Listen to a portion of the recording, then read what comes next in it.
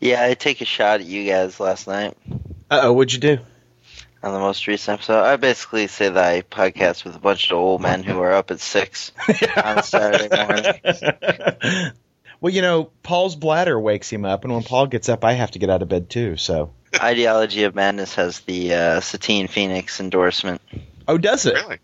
Yeah, she really enjoys your guys' tagline. If we geek about it, we speak about it? Yeah. Sweet. Yeah, I think it adds to your guys' credibility. People who like to pee in each other's mouths love this site. I was watching something on, TV the other day, and lo and behold, she popped up in it. I was like, hey, I know. So you were watching 2.5 Men? Yeah. I was watching, Dumbo or something. Instead of 2.5 Men, I think it was called 2 Men and a Midget. But Yeah. Actually, the coolest thing happened in my comic shop this week, where I'm in there. The books arrived late, so I got there before the books did, which blows. But I'm there, and there's this guy talking to Kelly that owns the place about. He's like, "Have you ever seen I Hit It With My Axe?" Nah. And so he's like, "That show's awesome. Yeah. I got to do the little pimp up, like, well." She's on my podcast. Yeah, I'm like, she's a new host on my show, and I got to see the whoa, like I'm a local celebrity now. You're going to be in the newspaper. That's right. In the Around Town section. Local podcast celebrity Jonathan Landreth. Regularly podcast with Satine Phoenix, ex-porn star.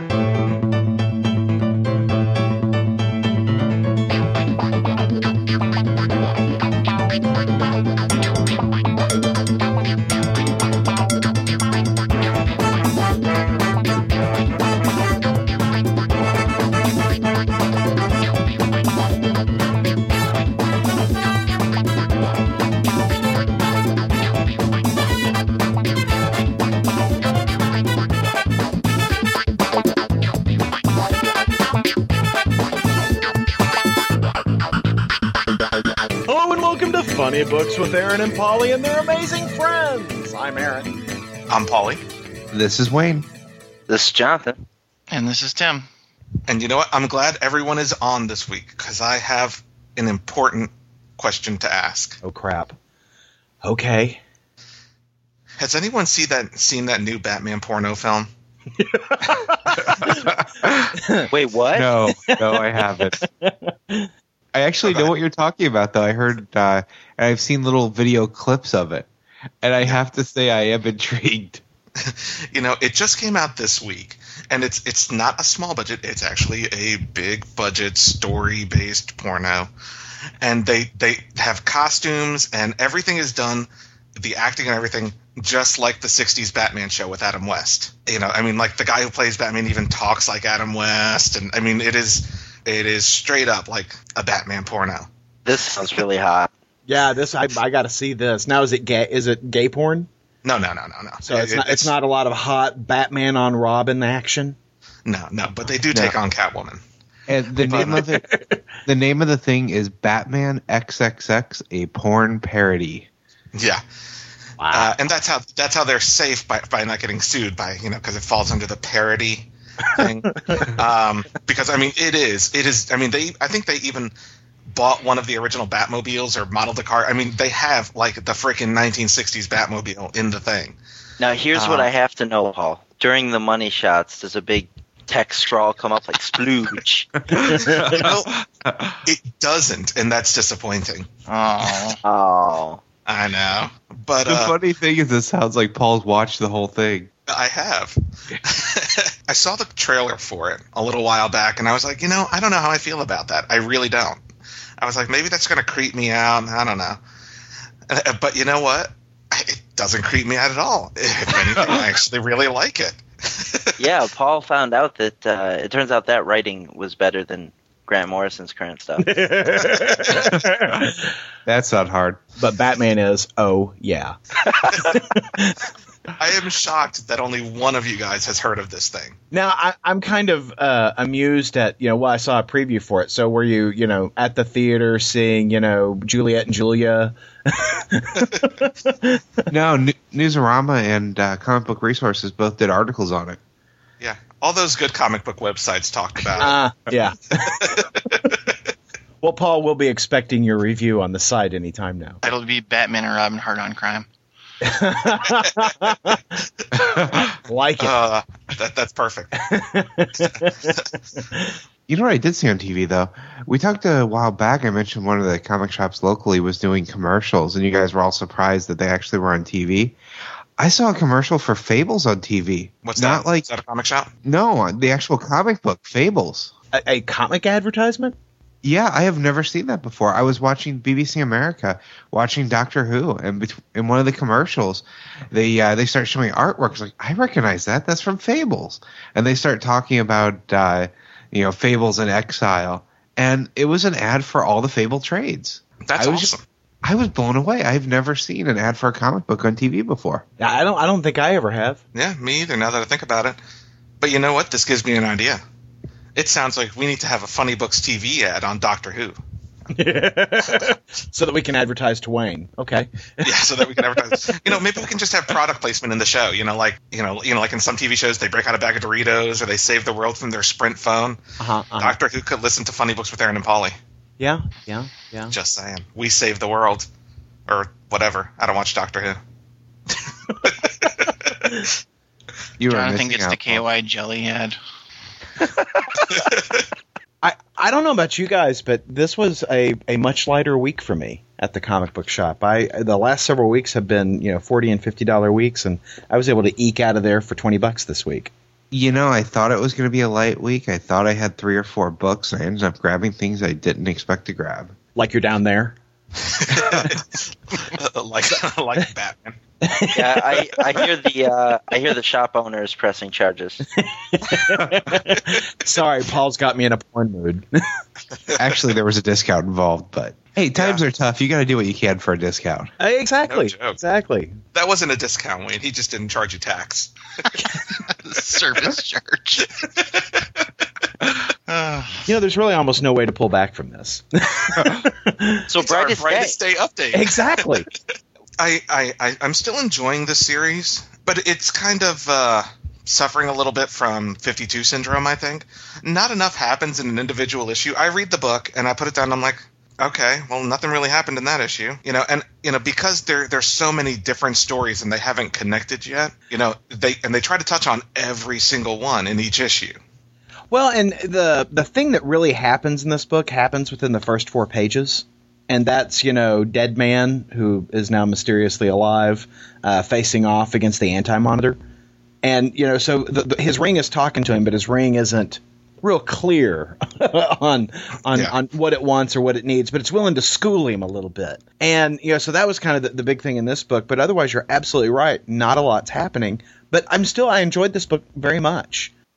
I do, too. Yeah, and the only thing is this characterizing it as a 52 syndrome is absolutely spot on. There's just not enough happening in each issue. And when you put it in trade, it'll probably read just fine. But the problem with that, and I was thinking about it, I'm like, maybe I should just drop this book because it's going to read better in trade. Yeah. But at the same time, it's so important to everything that's going on in the DC universe. Dropping it is like that I feel like I'm missing a big chunk of the most important storyline going on in that universe. Yeah. Yeah. I didn't start picking it up, and I don't feel like I'm missing it. Oh, but you are. In fact, Wayne, I thought about you this week when I was reading it because there's a really nice moment between John Jones and a dog. and there really was. It was a nice little. That could go so many ways. Well, particularly in light of how we opened the show, but it was actually a really nice scene. And it's a good book. It just exactly not enough's going on in it. Yeah, I'm glad it's not $3.99 every week. Well, or every 2 weeks. And I think that if it was $3.99, I wouldn't pick it up. Yeah. I think that would have been my jumping off point. That at $4 a week or every other week would just be a little stout for this thing. Even though it has 4 or 5 different art teams working on the different stories, each art team puts in a good job. Oh yeah. Which is something I couldn't say about 52. There were some weak art aspects of 52. because they switched to different, artist by issue rather than an artist by storyline. I think it works really well in this storyline, and I'm sure it'll help them get it out on time. Yeah, it's a good-looking book. It's a good-looking book. And another good-looking book this week was Siege Aftermath Avengers Prime. You think? You didn't like the way it looked? I liked everything about it except the way he drew Iron Man. Oh, see, I loved it.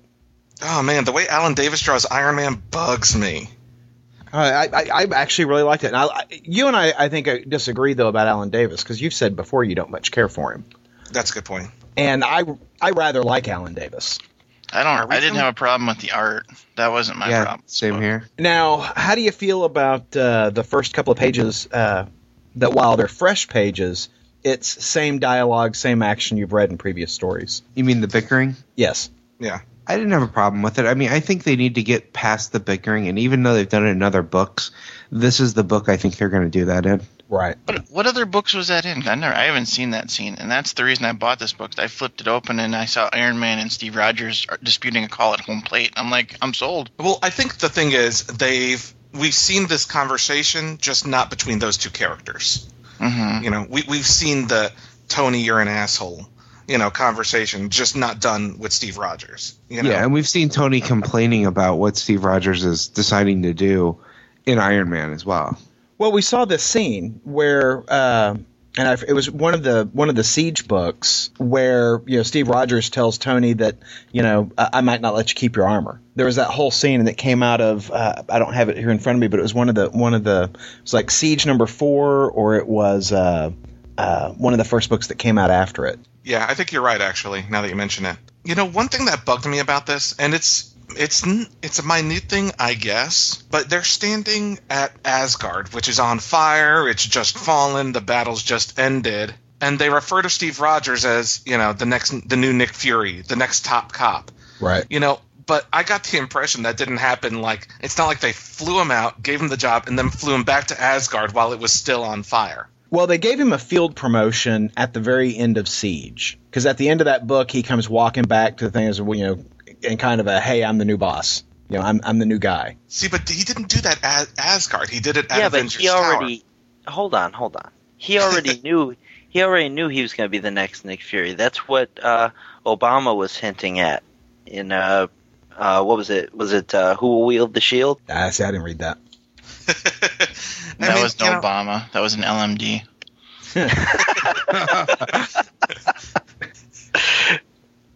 The timing felt off to me. It felt, Asgard is still on fire. The impression I got when reading Siege is that this conversation with Steve Rogers and him getting this big, timey position happened after that. So I didn't get that. I'm completely with you, Paul. I thought the same thing when I was reading it. I thought that was kind of out of place. But to be honest, there have been so many continuity issues with Siege that I just wrote it off as yet one more issue. Wayne, don't jump on with Paul's wrongness. Exactly. Wrongness. Yeah. You didn't even read it, Jonathan. Paul is just leading you down the primrose path. I'm with you, Paul. That conversation I felt like didn't happen right away. And if this happened right after Siege fell, why isn't he wearing his Captain America outfit? What's this black sweater he's wearing? Keeps a change of clothing with him everywhere he goes. Steve Rogers came back a fashion diva. Yeah, what you're missing here, Aaron, is it's 3 against 1 because Jonathan didn't read this book. His vote doesn't count. Yeah, but I didn't wrong. have to. But see, I didn't have to read this book to know already that he had already been given the job. Yeah, but you know what? I didn't even think about the clothing thing. When they had this conversation, he was still in Captain America gear. Mm-hmm. So they flew him out, gave him a promotion, changed his clothing, and sent him back while Asgard was still on fire. Yeah, saying. That's not my major problem, though. Kind of getting a little farther into the book past the first 3 pages. Always jumping ahead. I was kind of expecting this to be like Superman, Batman, where all 3 of these characters work together, and the first thing they do is they rip them apart. I don't want to read a book like that. I want to read like a Superman, Batman with Thor, Iron Man, and Captain America working together. I think it's going to get to that point, but if you put them together, you miss that great scene where Steve opens the door to the bar, and you've got all those trolls there. That scene was awesome. In fact, I really enjoyed the moment alone scenes with Tony and Steve. You know, where Steve walks into the bar and he's, hi everybody, and it's one of those troll bars. You got to stay away from those troll bars. It's okay. I'm friends with Thor. You're an ally of the Lord Thor, son of Odin. Yes, English, good. There was some sort of an accent. Eat him. I love it.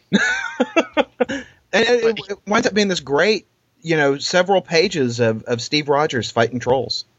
If I wanted to read them alone, I could pick up Captain America. I could pick up Iron Man. I could pick up Thor. Well, no, because if you picked up... Steve Rogers isn't in Captain America, though. Yeah. Oh, snap! Well, I wouldn't know because I don't read that book.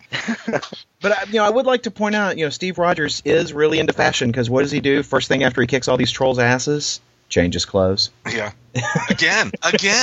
Because he just had a change of clothes with him. Yeah.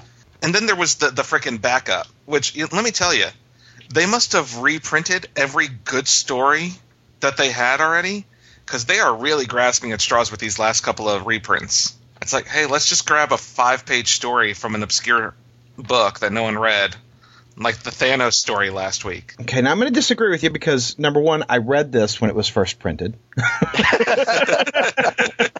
Wow. Well, that's good, Methuselah. How did it go?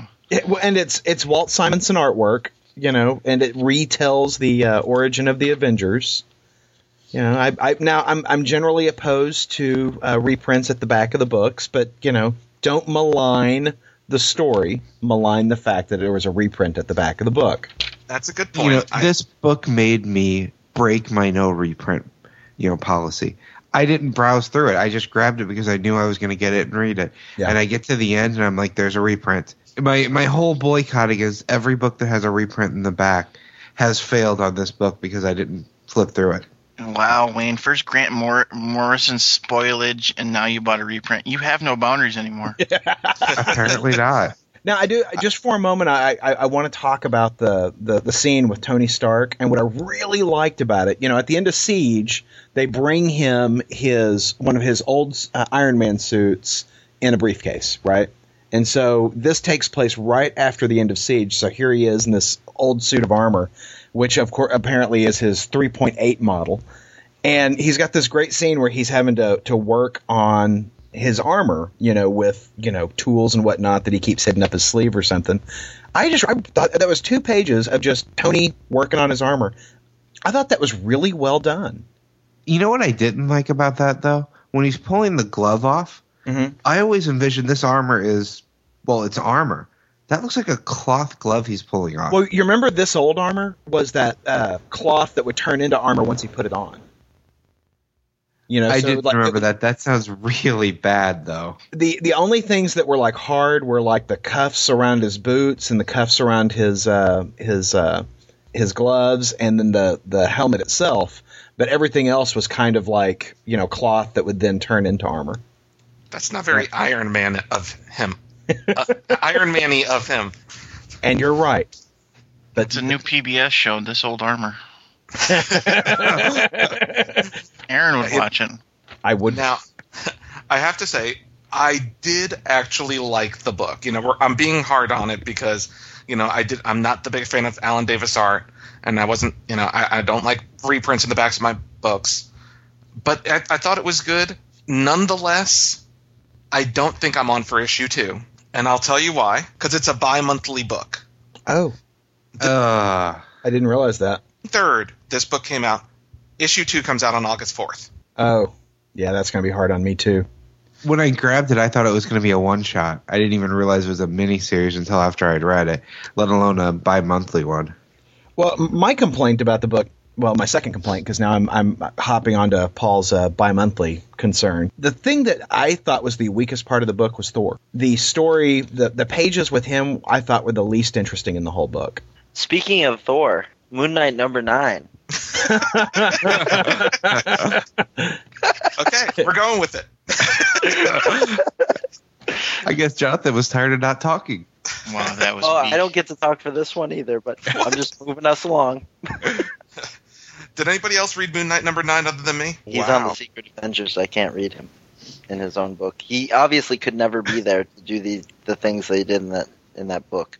No, not necessarily, because in the last page of this issue, Steve Rogers confronts him. We see the start of that scene that we saw in Secret Avengers #1 where he asked him to join the team.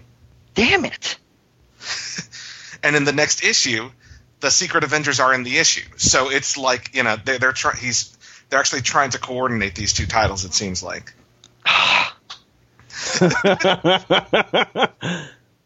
I'm really the only one who read this, huh? Yes, sir.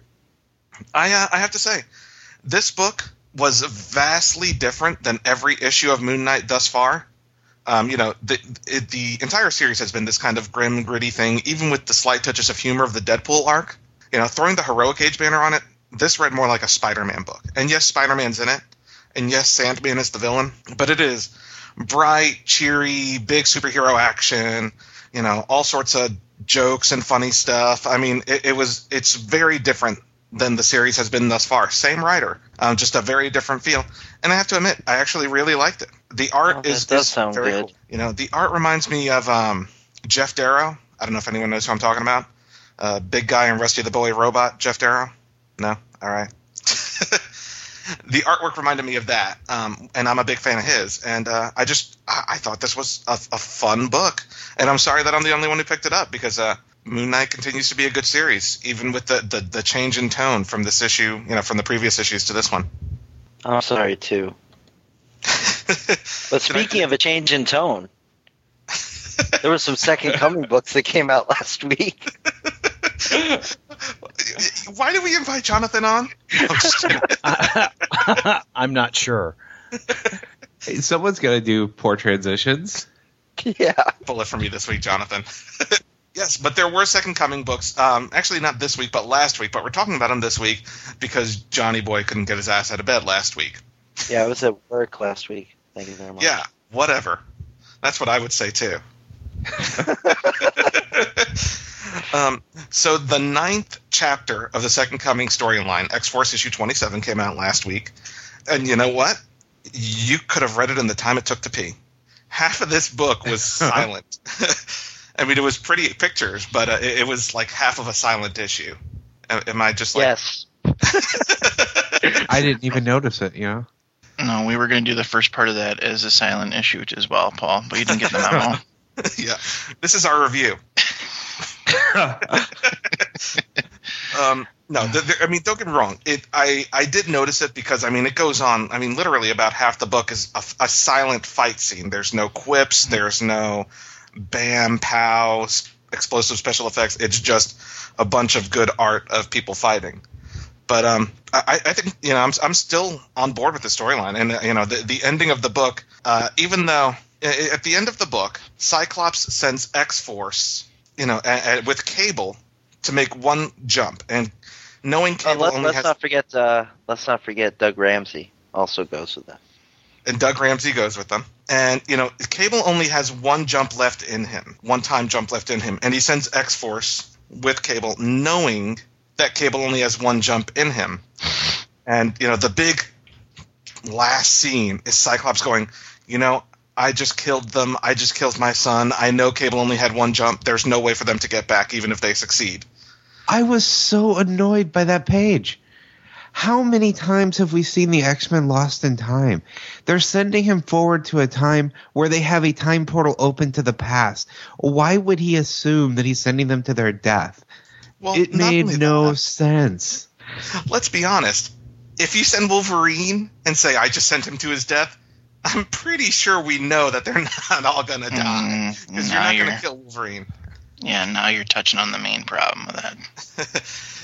It kills a little bit of the suspense knowing who's on the team. Some of those folks could die.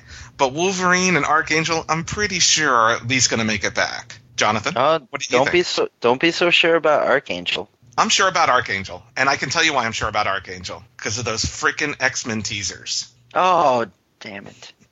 I hate the teasers, to be honest. You know what? I do not look at solicitations. So I'm not talking about the solicitations. I'm talking about when they revealed the team in those teaser ads. One of them had Angel in it. I don't look at ads. Yeah, I was annoyed by those because there were a lot of characters shown that I thought might possibly die during this. Particularly Hope. I thought there was a chance she might not make it, and there she is in a teaser. Hey, All right, we're gonna stop talking about that right now. All right, so that we don't ruin Second Coming for Jonathan, how was Blind Science? I think you're the only one who read that. Actually, before we go on, I have one more comment about X-Force. Did anyone else wonder when Storm started calling Cyclops on the existence of X-Force, is she the next one to have a Bastion arm through her chest? Let's hope so. Yes, I did think about that. She'll die in the next issue of X-Force. Or maybe she'll be blinded by science. Or maybe she'll die. Maybe she'll die in Doom War, and then just disappear from this book. Oh, wait. No, I don't want to ruin it for Jonathan. Yeah, I was the only one who read Blind Science. I would say that it was an important tie-in to read. Basically, it features the X Club, who are lame, so you have to get past that aspect. But from an overall story standpoint, let me just cut to the chase here and say that the whole thing is about bad guys. I don't even know if they've got a team name. So, Blind Science is this kind of a Thomas Dolby thing? What? Nice. As a noted scientist, I'd be very surprised if a girl blinded me with science. That's all I'm saying. Wow. Wow, Aaron. That's all I'm going to say. Let me just cut to the chase on this book. The whole thing is they convince one of the X Club, they trick her. She's the Hindu one that is unimportant because she's part of the X Club. They trick her into creating a cure for mutanism. Basically, she makes a cure that gets rid of the X gene. Now Bastion has it. So I think that's going to definitely impact where the rest of the story goes, and is the only reason to read this book. Or, since you just ruined it, I'm good. Yeah. Because I wouldn't recommend going back and picking up this book if I could just tell you the only reason to read it. That's what we're going to do with every book. I thought it was going to be... Now, it had the potential to be great, because if you guys remember, the last time you guys saw the X Club, besides when they were outside the bubble, which happens after this book, was when they were on the oil tanker. You know, there's the timer ticking down. Do you guys remember that? Yep. Okay. It appears they were transported into the future, like where X-Force was about to be. In the future they go to, the X-Men won the war against Bastion. You find out that Hope is this monstrosity that, it turns out like Bishop was right, Bastion is right about Hope being the end of the world, like the cause for the death of the world. So I thought that was really cool, and I was like, oh, so when the X Club gets back, maybe they're going to actually side with Bastion coming back. But then you realize that the whole thing was just in their heads, and it was just Bastion's way of getting them to make this cure. I'm just like, oh, well, that's not as good. So yeah, Blind Science. I hope the X Club dies. I hope they die. Aren't those Grant Morrison characters? I don't know, but I don't know where they came from, but I hope they die. Like, I hope Dr. Nemesis dies screaming. Screaming. And then he burns in hell. And speaking of screaming, I read Secret Warriors last week. Yeah, we're talking about Secret Warriors issue 16, which was the final issue of the Wake the Beast storyline. Yeah. And I wanted to talk about this, Paul. I know that you also read this book. Mm-hmm. And the reason is I'm dropping Secret Warriors. Yes, me too. Really? This was the issue that did it for me.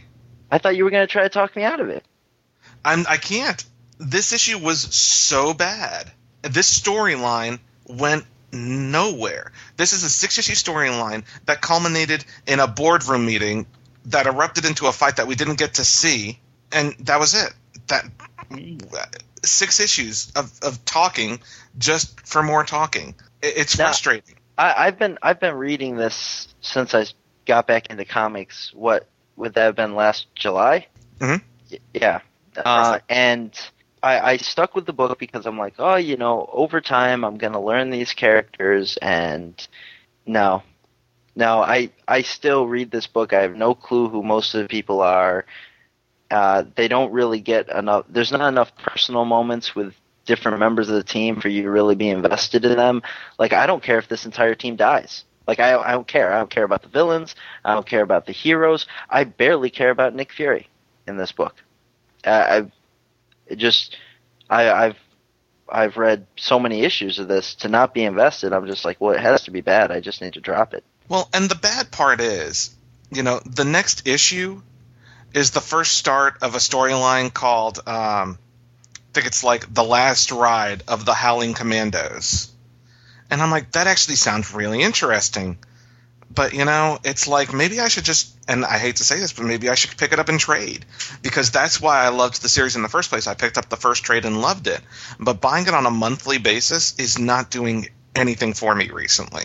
And, they switched up the artist in the last issue of this storyline. And the art in this book was atrocious, I thought. I mean, okay, yeah, I'll go with that. So it's just... So this was your Twilight of Secret Warriors buying, much like Hercules' Twilight of his life. And Hercules' Twilight of a God came out this week, and Aaron picked it up because he was a big fan of the creative team that put this together, right? That's absolutely true. Bob Layton, who a lot of folks know from his work on Iron Man. He was the guy that came up with the Demon in the Bottle stories and did the artwork for those books. He had these, I think there were 2, maybe 3 Hercules miniseries back in the 80s. And they were just fantastic, and they were all Hercules in the far future, which is where Twilight of a God picks up, and actually picks up after that last miniseries. So it's all still in continuity for the sake of this story. Ron Lim also works on it. He does the pencils. Bob Layton does the story and does the finishing. I really enjoyed this. This was a whole lot of fun. It takes place with Hercules in his latter years after he's taken, one too many injuries to the head. And so he's kind of like, Rocky, and what was that, the 4th or the 5th movie where, they're worried about him taking one more punch to the head could wipe him out. So this book was a lot of fun. I highly recommend it. The artwork was great. The story was great. It was a nice, light read.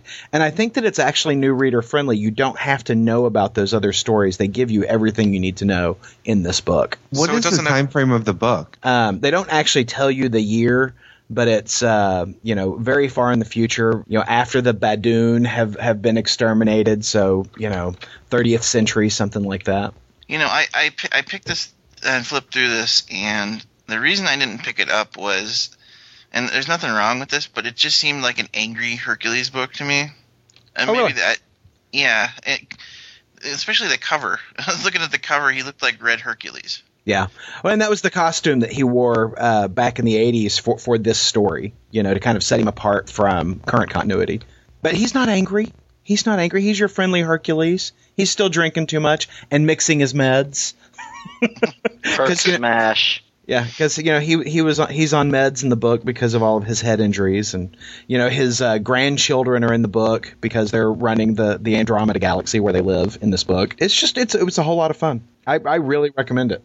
Would Red Hercules be Hercules? But this wasn't a one shot, right? This is a first of a limited series. Yeah, first of 4 issues. So I really enjoyed it. You guys missed out. It's good stuff. Always a pleasure to see Bob Layton working on books. Yeah. So. Yeah, I still don't care about Hercules. All right. Well, and Hercules doesn't care about you, Wayne. Yeah. If he's got Kevin Sorbo, I just don't care. Now, well, you know what we all care about? Our Indie Spotlight. And you know what? It's kind of funny because our Indie Spotlight started with Paul's going to talk about some obscure book that no one's ever read. And now every one of us has an Indie Spotlight book, except Tim. Well, it's because Tim is lame. Lame. Well, and I think just about all of us read Legends of the Guard this week. I did not either, and I am excited for the book, but I typically read this one in trade. You guys save the Kirkman stuff for trade. Mouse Guard's one that I save for trade. And I have read Mouse Guard in trade previously, but I was really excited about Legends of the Guard. And, I was talking to Joe Selby on Twitter, and he's like, I'm not interested in seeing anybody other than Dave Peterson, draw the mouse guard and telling the stories. And I can understand that concern because, David Peterson has such a distinct voice in the characters and has such a distinct style. But I got to tell you, I sopped this up with a biscuit. I loved this book. And I got to tell you, it was a $3.50 book, and it's from cover to cover, it's all mouse guard and all new content. And, normally it takes me anywhere between 10 and 20 minutes, 10 and 15 minutes to read a comic book.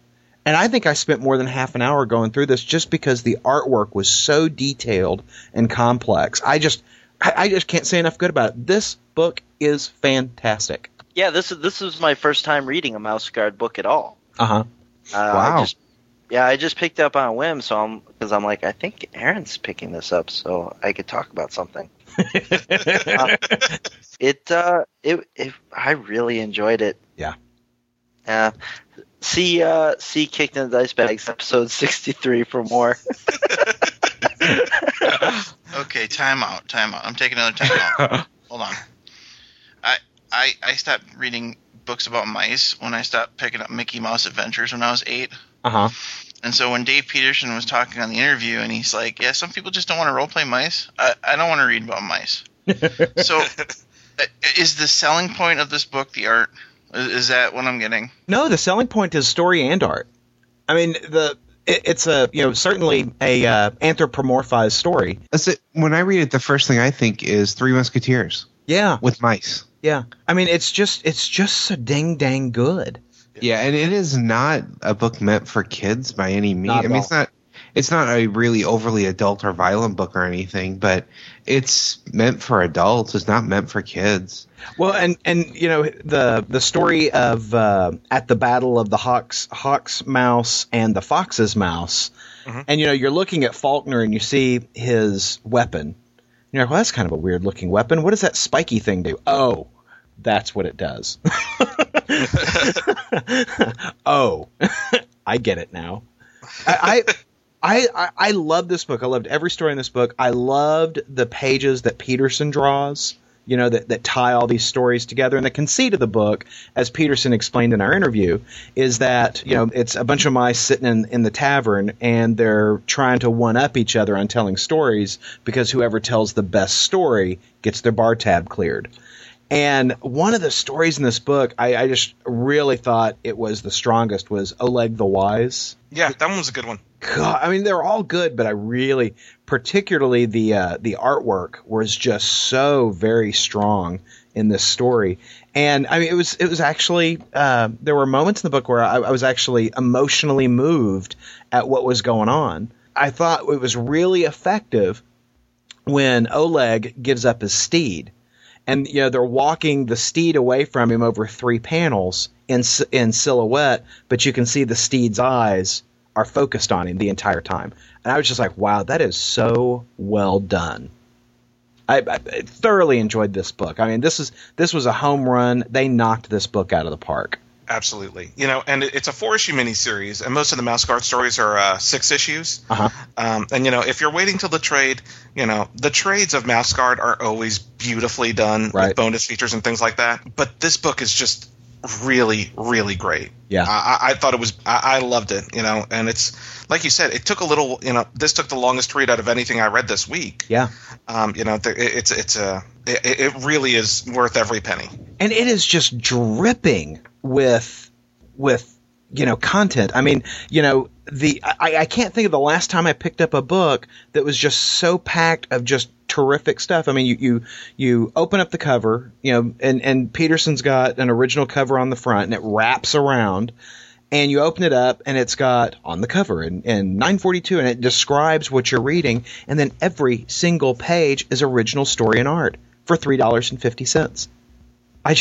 And the only thing that's not original story and art is the last page, which is the preview for issue 2, which, has a shot of the cover. And I'm just, this is value, my friends. this is value, and it's so refreshing. And that's probably why I'm so ding-dang turned on to this book, is that I didn't feel like anybody was screwing me over. You know, there's not a reprint at the back of the book. There's not a bunch of sketch pages. I feel like I am getting value for my dollar. I can't get over your use of the phrase ding dang. I know. I'm stuck on that too. Another book in my indie spotlight that I thoroughly enjoyed was the Hellboy one-shot of Hellboy in Mexico. This one's written by Mike Mignola. With art by Richard Corbin. I have loved Richard Corbin all my life. Oh, yeah. My dad was a huge fan of Richard Corbin. He has a bunch of, Richard Corbin art books and, even I think like a sketch in one of them. So I've always been a huge fan of Richard Corbin. So, him on a Hellboy story, I was sold. And he seems like such a natural choice for Hellboy. You know, his style, very different from Mignola's, but it does match Hellboy very well. And I got to tell you, I thought of you, Wayne. You know, I think of Wayne a lot when I read comics. I don't know why. But I thought I don't know if I should be worried or not. Well, because there's the Mexican wrestlers in here in their luchador masks. And so I thought of Wayne a lot when I read this book, because I'm like, this could be Wayne. I really want to like Hellboy comics. I do. I like the character. I love the character. I like the movie. I even like the cartoon. I don't like the typical artwork in the Hellboy comics, though. You don't care for the style? Yeah, I don't like the style of it at all, and I have a hard time getting past it. So I've read some one-shots here and there, and I can occasionally enjoy a one-shot, but I've never really been able to get into the character in comic form. And I like Mike Mignola's art. I really do. I do too. But right now, he's not doing the art on the books. It's Duncan Fegredo is on the main storyline. But, Richard Corbin, you can't go wrong with Richard Corbin. Yeah, absolutely. There were some things about the book that reminded me very much of that episode of Angel where there were the luchador wrestlers. Oh my God, Aaron, you just jumped the shark. You jumped the shark. Let's talk about that episode of Angel. It did it. I have the entire series, and I don't even think I would have come up with that one. I might have pointed to the Middleman episode that had luchadors, but I don't think anyone else has seen the show. Yeah, that's jumping the shark. Hey, just because I'm holding the trade of Middleman in my hand and glancing through at the luchadors right now. But one of the images that is just very interesting in the book is the apparently demon spawned, demon possessed, whatever turkey that appears menacingly throughout the story. I thought this book was excellent. I really enjoyed it. And, I normally pick up Hellboy in trade, so this is the first Hellboy floppy I have bought in forever. But thoroughly, thoroughly enjoyed it. Yeah, and it's a one-shot. You get the full story in this one shot. Yeah. And I enjoyed it, too. And it's not a new book. It's actually been out, I think, probably a month or two. Right. But, if you can get it, pick it up. And I'm sure it'll be collected eventually in some type of Hellboy and Other Tales trade. Yeah. But, it's a good read. It's a lot of fun. Awfully good. So there you go. Well, so Wiener over there is reading Invincible in floppy. That's a book I only pick up in trade. So he's going to try and talk to us about Invincible without spoiling it for us. Which sometimes is very hard to do. We talked a little while ago about it wasn't a Free Comic Book Day book, but it was a Invincible number 0 or something like that. Invincible Returns. That's right. That was supposed to kick off the Viltrumite War. This is the first actual real issue where you see things happening in the Viltrumite War, and oh my God, the violence, the blood, the scenes, this just completely and totally blew me away. I mean, there's not a lot of character moment in this. This is one big fight from nearly the beginning to the end, and anyone that's read Kirkman's books knows that he has a way of just showing you something on page that leaves you jaw-dropping looking at it. It's like, how can anyone possibly survive this? Now, I got to be honest with you. Uh-oh, here we go. Yeah. Here's the dissenting opinion on this book. And I know we're trying to avoid spoiler territory, but it's kind of hard to talk about it without going into a little bit of spoiler territory. Don't do it. Whatever. This is a good book. I did enjoy it. Yes, there was a big, bloody fight scene, guts are flying all over the place. I won't say whose. But at the same time, I just saw this like less than 10 issues ago. And, I know that the character in question is not going to bite it. So it's another one of the... He couldn't. Exactly. It's another one of the I don't feel suspense because I've seen the same fight scene, the exact same fight scene recently, and I know he crawled out of it then. I'm sure he'll crawl out of it now. He's not going to bite it. We haven't seen this happen to him before, and this is only the first or the second issue of an 8-part story. I'm left wondering what they're going to do with the next part. Yeah, I mean, I don't know. You're right, though. We know it's not death, but it's a hell of a cliffhanger. It is, but I think my problem, and I'm trying to be coy about it, but Invincible gets his ass kicked. All right, let's just put it there on record. Actually, that might be the one part of him that he doesn't get kicked. But it's like Invincible always gets his ass kicked, always, and he's always bloody, and he's always losing body parts, or getting his face smashed in, or losing guts. Never like this, though. Never like this, but it's like I've seen it before. I've seen it before. I see it every couple of issues. I would have liked to see something a little different. And there was a particular point to this one. It's showing that he wasn't giving up despite that level of injury. He's still holding on. But what's funny? In Invincible Returns, and this is what I complained about in Invincible Returns, where he's like, I'm not a murderer. No, I feel like I'm going to kill people. No, I'm not a murderer. And in this book, he's like, you know what? I'm going to kill you. I'm going to kill you, motherfucker, till you die from it. And that's one of the big differences. We talked about this in the past. For you, that's something that bothers you. For me, he's a confused teenager. He's going to bounce back and forth. He's not solid on either side of the fence. And this is a guy that shows up that he thought he had already killed. He thought was dead. And the things this guy did last time he was there crossed a line so strong that, yeah, he's going to kill him. Because if he doesn't kill him, people he cares about are going to die. So by all means, even though he decided I'm not going to go out and kill everyone anymore, he's a confused teenager that's been confronted with his worst enemy ever. He's going to choke him. Yeah, I honestly feel like I've seen it before. And I'm on board for the Viltrumite War storyline. But if I'm not super happy with it, I think this may be my jumping off point for Invincible. And I only say that even though it's a quality title, but I'm trying to look for ways to cut back, and I feel like Invincible is in kind of a cycle. I feel like I'm getting the same story over and over and over again. And maybe that's just build up to this storyline, but it still feels repetitious to me. Yeah, and I know for you, you've said it's been a big up and down book for you. For me, there's been very little downs from the first issue up till now. It's been almost all an entire up roller coaster for me. And same here. I have not experienced the concerns that Paul has.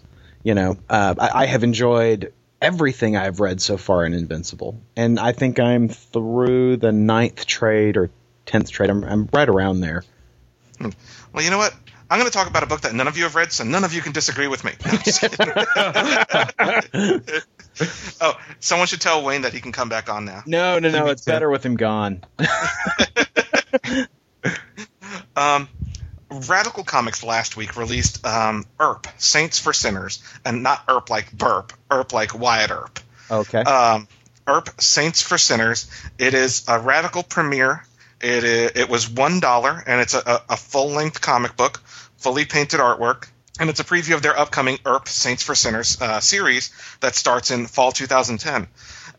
We talked about Radical books a couple of times. We've talked with Rick Remender, who writes The Last Days of American Crime for Radical Comics. We talked. Let's not forget what else he writes. Let's. I know. I try to. And we talked about the Free Comic Book Day issue, which Wayne and I both found. We were really interested in some of the storylines there. Earp, Saints for Sinners. This book, like I said, is $1, and it was a damn good storyline. It's basically. I disagree.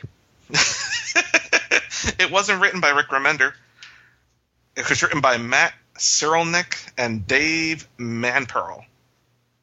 No. Manperl. Manperl. But, it is a futuristic take on the Wyatt Earp storyline, or, the Wyatt Earp legend. But, done in the future, like 2030, and it takes place in Las Vegas. I really enjoyed it. But it's a Western of the future. And, if you like that kind of stuff, I know some people don't like their Westerns in the future or in space. This is a futuristic Western. You have a futuristic train heist, things like that. But I thought it was really good. And for $1, you can't go wrong. So I recommend Earp Saints for Sinners, the preview from Radical Comics. Go spend your $1 on it, plus tax, unless you shop at Wayne's shop. Now let's talk about what not to spend our dollars on with our Batman update. I'm happy with the dollars I spent on the Batman update books. Yeah, starting Same with here. Red Robin 13. Oh, Tim, you read Red Robin? I did. Didn't I this did. book rock? This book was a great continuation of 12. It was an awesome book. The art, still Marcus To art was great. I liked a lot of the dialogue. I got the feeling that Tim's finally accepting Damian.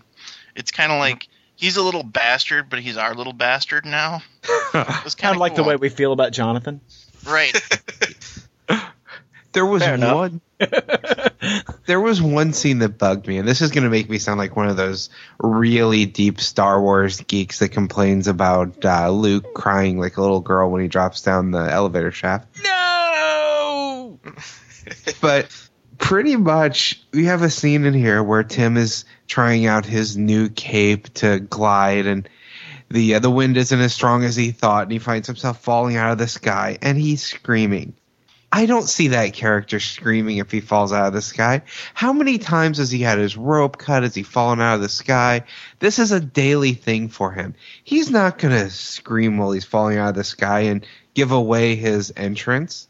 He's going to deal with it. Would Batman scream like a little girl when he falls out of the sky? No, he wouldn't. Batman wouldn't fall out of the sky because he's Batman.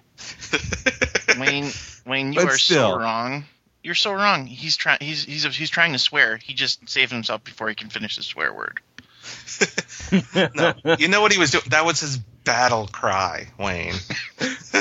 He wasn't screaming. He was yelling like, "Ah! I'm gonna come kick your ass." That's what he was doing. His battle cry is, "Ah!" No, I don't think so. It might be. This is the first issue with the new writer on it, Fabian Nicieza. I don't know how to pronounce his name. Cortez. But it is a natural progression from what we've seen in previous issues. It's nice to have a happy Tim Drake again and get stories that we read Tim Drake books for. And I loved it. I thought this was a great issue. Yeah, it was my book of the week. I loved it. Yeah, I'm very happy with the direction of this book. After the shaky first arc on Red Robin, the book just got really good, and I'm happy to see with new writers it's going to continue to stay good. Mm-hmm. And keep Marcus To as long as you can, because damn, that dude can draw. It is a beautiful book. Now, another Robin had a new miniseries starting. Red Hood, The Lost Days, issue 1 came out this week, issue 1 of 6, and this tells the lost days of Jason Todd after he came back from the dead. And it's written by Judd Winnick, who's the writer responsible for bringing Jason Todd back from the grave. And Wayne, you read this, didn't you? Yes, I did. What'd you think? I really enjoyed this. I would say this issue was more of a Talia book than it was a Red Hood book, but I really enjoyed getting into her mind and seeing just why she actually did save him. Yeah, this, Talia, for those who didn't read the Batman annual that, showed Superboy punching the universe and Jason Todd coming back from the dead because of that. For those people, I envy you. I envy you. But this is basically what happens after he comes back. And, we know that Talia found him and she trained him and actually kind of took care of him. And we see that storyline start here. And like you said, it is more of a Talia book than a Jason Todd, at least in this issue. Because at this point, he's still kind of catatonic. But I thought it was really well written. The art was really good. It was a good story. It was a good start to a story. And that's how I like my Jason Todd at that point, catatonic.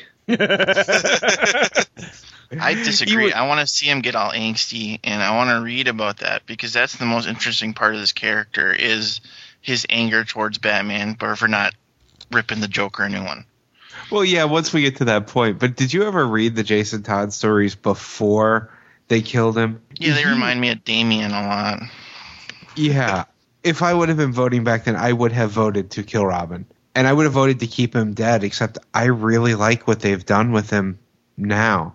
And I'm liking this transition of how he goes from being that horrible character that that at least 51% of the fans wanted dead to the character now that's actually a really interesting, fully developed, well thought out character. Unless Grant Morrison writes him. But yeah, and this actually coincides with the upcoming release. I think it's in the next couple of weeks of Batman Behind the Red Hood, which is an animated movie based on the story where Jason Todd came back from the dead. And it looks really good. It has Bruce Greenwood as the voice of Batman and Jensen Ackles from Supernatural as the voice of Jason Todd. So I'm definitely curious about the movie, and hopefully it continues with DC Directs or DC animated movies quality because they've been pretty good recently. Yeah, I'm looking forward to it. And I was shocked by how quickly JLA Crisis on Two Earths made it to Netflix streaming. Is it on Netflix streaming right now? I didn't see it. Yeah, I watched it last weekend on Netflix streaming, and I was shocked it was already on there. I know what I'm doing today. It's a good flick. You should check it out. Well, James we know what you're Woods doing as today, Owlman. too. You're watching Batman XXX, a porn parody. But now we know what you're doing tomorrow. Well, after I take my nap, after having watched Batman porn, 10 minutes of the Batman porn parody, then I can watch the Netflix streaming JLA Crisis. 10 minutes. Are you in it for its pleasure? Yeah, I was about to say, what the hell? You shouldn't make it past the beginning credits. One more Batman book this week is the Superman Batman Annual. It's the 4th annual. I haven't read Superman Batman in a long time because, let's be honest, the book sucks. But I picked this one up. It's written by Paul Levitz. But that's not why I picked it up. I picked it up because it is a Batman Beyond story. And for those who watched the Batman Beyond TV series, there was a two-parter called, I think, The Call, that actually had Batman Beyond interacting with the future Justice League, including Superman Beyond, the Superman of the future. And this actually takes its cue from that. So we actually see references to that two-parter in this book. We see more of Metropolis, what's happened to Metropolis, what happens to Superman Beyond, what happened with Lois Lane, what happened with Lex Luthor, things like that. So story-wise, I absolutely loved this book. If you are a Batman Beyond fan, you have to read this book. You, Paul, I have to go out now between recording this and heading to work, and I have to buy this book. The reason I didn't pick it up is because, like you were saying, Superman Batman hasn't been that good in a long time, and its placing continuity is always iffy. They're telling stories that just don't possibly fit anywhere, and it drives me crazy. And I haven't.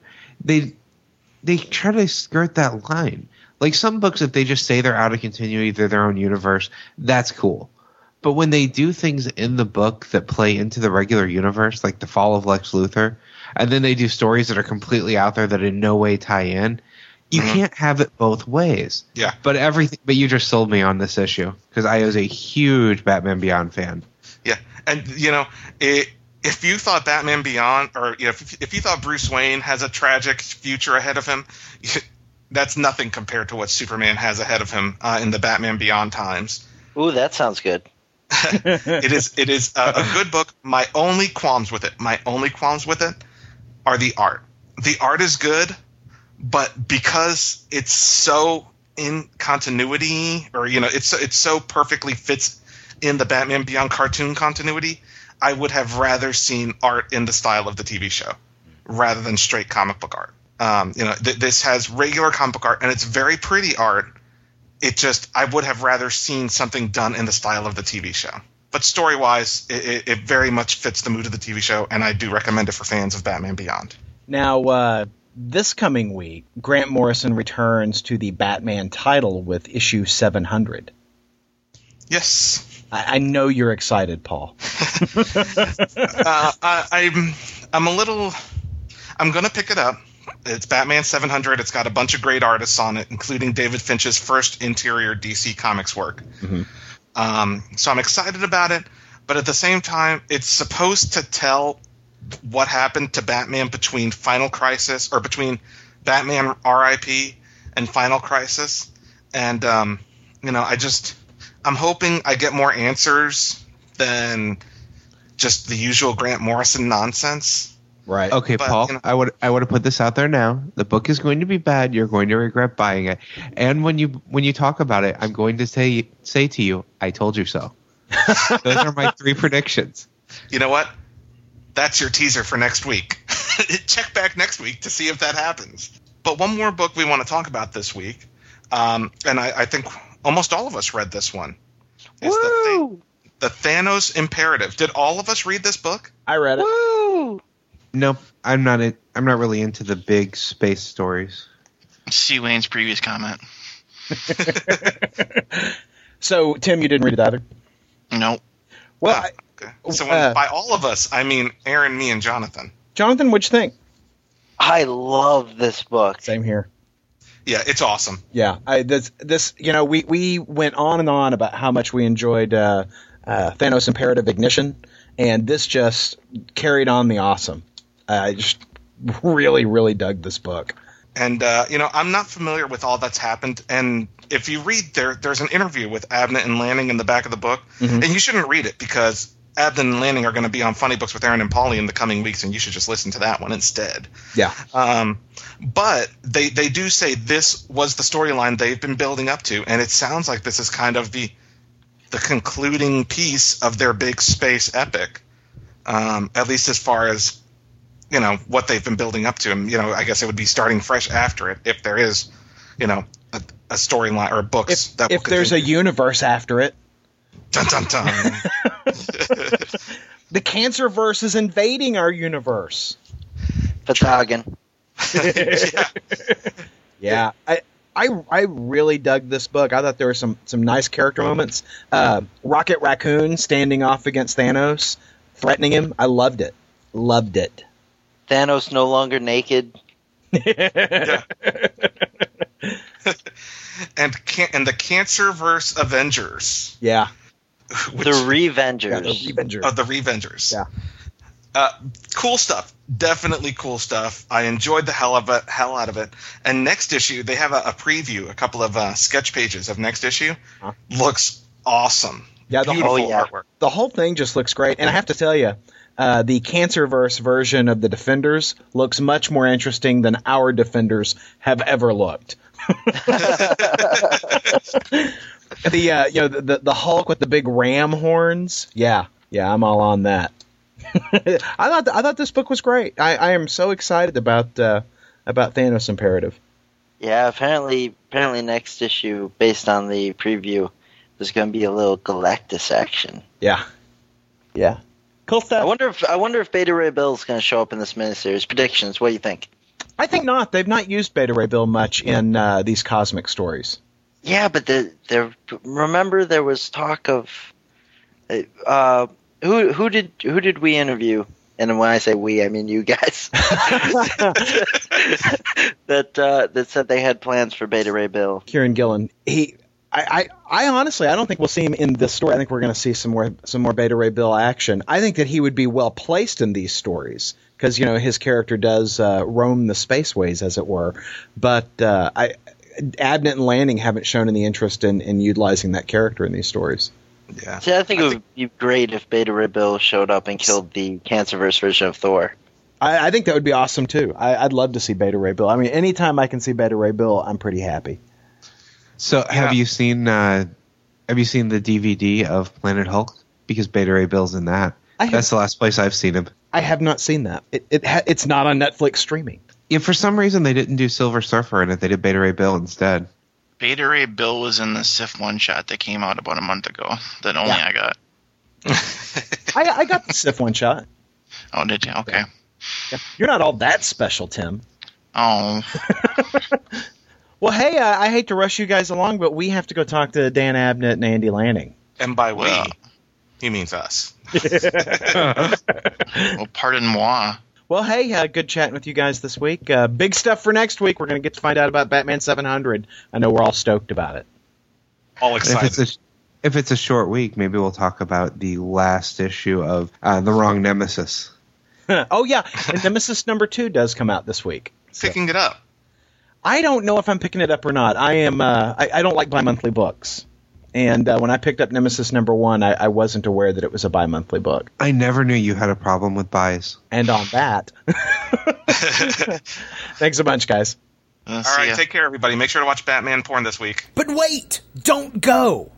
We had wrapped the show when we did, so Paul and I could interview Dan Abnett and Andy Lanning for an upcoming New Comic Book Day interview here on ideologyofmadness.com. Paul and I suck at math and telling time, though, so our conversion of the time difference between the States and the UK made us an hour early for our interview with Abnett and Lanning. Having some time to kill, we chatted a bit while we waited. Now, I'm disappointed we didn't get to talk about my trades this week because I read 4 of them. I read the Mike Millar and Brian Hitch Fantastic Four, the Master of Doom. Oh, how was that? You know, I stopped reading the Miller Fantastic Four after their first or second issue because it just wasn't connecting with me. But in trades, I really enjoyed it. I just didn't think it was I don't think it was a good single issue book. Like Hickman's books are fantastic on the Fantastic Four on single issue, but it read much better as a collected volume. I mean, I picked up the hardback for the Master of Doom for $8. Wow. Yeah, and I mean it's in pristine. I got it at the used bookstore at the big sale, and it's hardback, beautiful condition. I also read Caged Angels, the trade for Thunderbolts, which I really enjoyed. I thought it was just really well done. And I read Captain America, The Man with No Face, which is the second full adventure with Bucky Cap. Ah, okay. And also really very good. And then, Paul, I have to make a confession. I read the Red Hulk trade, Red and Green, Jeff Loeb. That's Frank Cho. I really liked it. I really liked this book. I was so ashamed. I picked it up because I got it for like $5, and I really liked it. I'm surprised. I expected to hate it. I was like, $5, it'll give me something to complain about. And maybe it's because I went into it with such low expectations. But I don't know if you're familiar with which story it is, but I was about to ask. Does it say what issues it is? It does. It says Hulk 7-9 and King Size Hulk number 1. I think if I remember that correctly, that's the one with Wendigo in Vegas or something like that. Yeah. Okay. Yeah. Those were the Art Adams. I think drew the Wendigo stuff. Yeah. And then there was like She-Hulk and like the group of girls fighting. Yeah. Okay. I don't remember King Size Hulk number 1, but I do remember the other stories, and those are better than the other than the first 6 issues. It was very enjoyable. And it was just fun, is what it was. And I only had one minor complaint about it, but really, really dug this book. And I sat there just ashamed of myself. You should be. Well, what's your minor complaint? Well, there's a scene where Red Hulk has She-Hulk with a chain around her neck, and he's dangling her over the edge of Mount Rushmore. Mm-hmm. And, she's choking and whatnot. And, that would be a problem for a regular human being. But She-Hulk could just reach up on the chain and climb up it and not be choking anymore. That's a good point. You and I wouldn't be able to do that. We'd just sit there and choke like bitches. Yeah. But She-Hulk could actually reach up there and go, you know what? I'm not choking anymore. But yeah, I really liked it. I liked this a whole lot. Huh. I'm just ashamed of myself. But you know what's funny? I think we just recorded your paperback spotlight. Podcast theme music graciously provided by Mark Andrew Pope. For more information, visit markandrewpope.com. Funny Books with Aaron and Polly is a production of ideologyofmadness.com. No Spider-Man clones were harmed in the production of this podcast.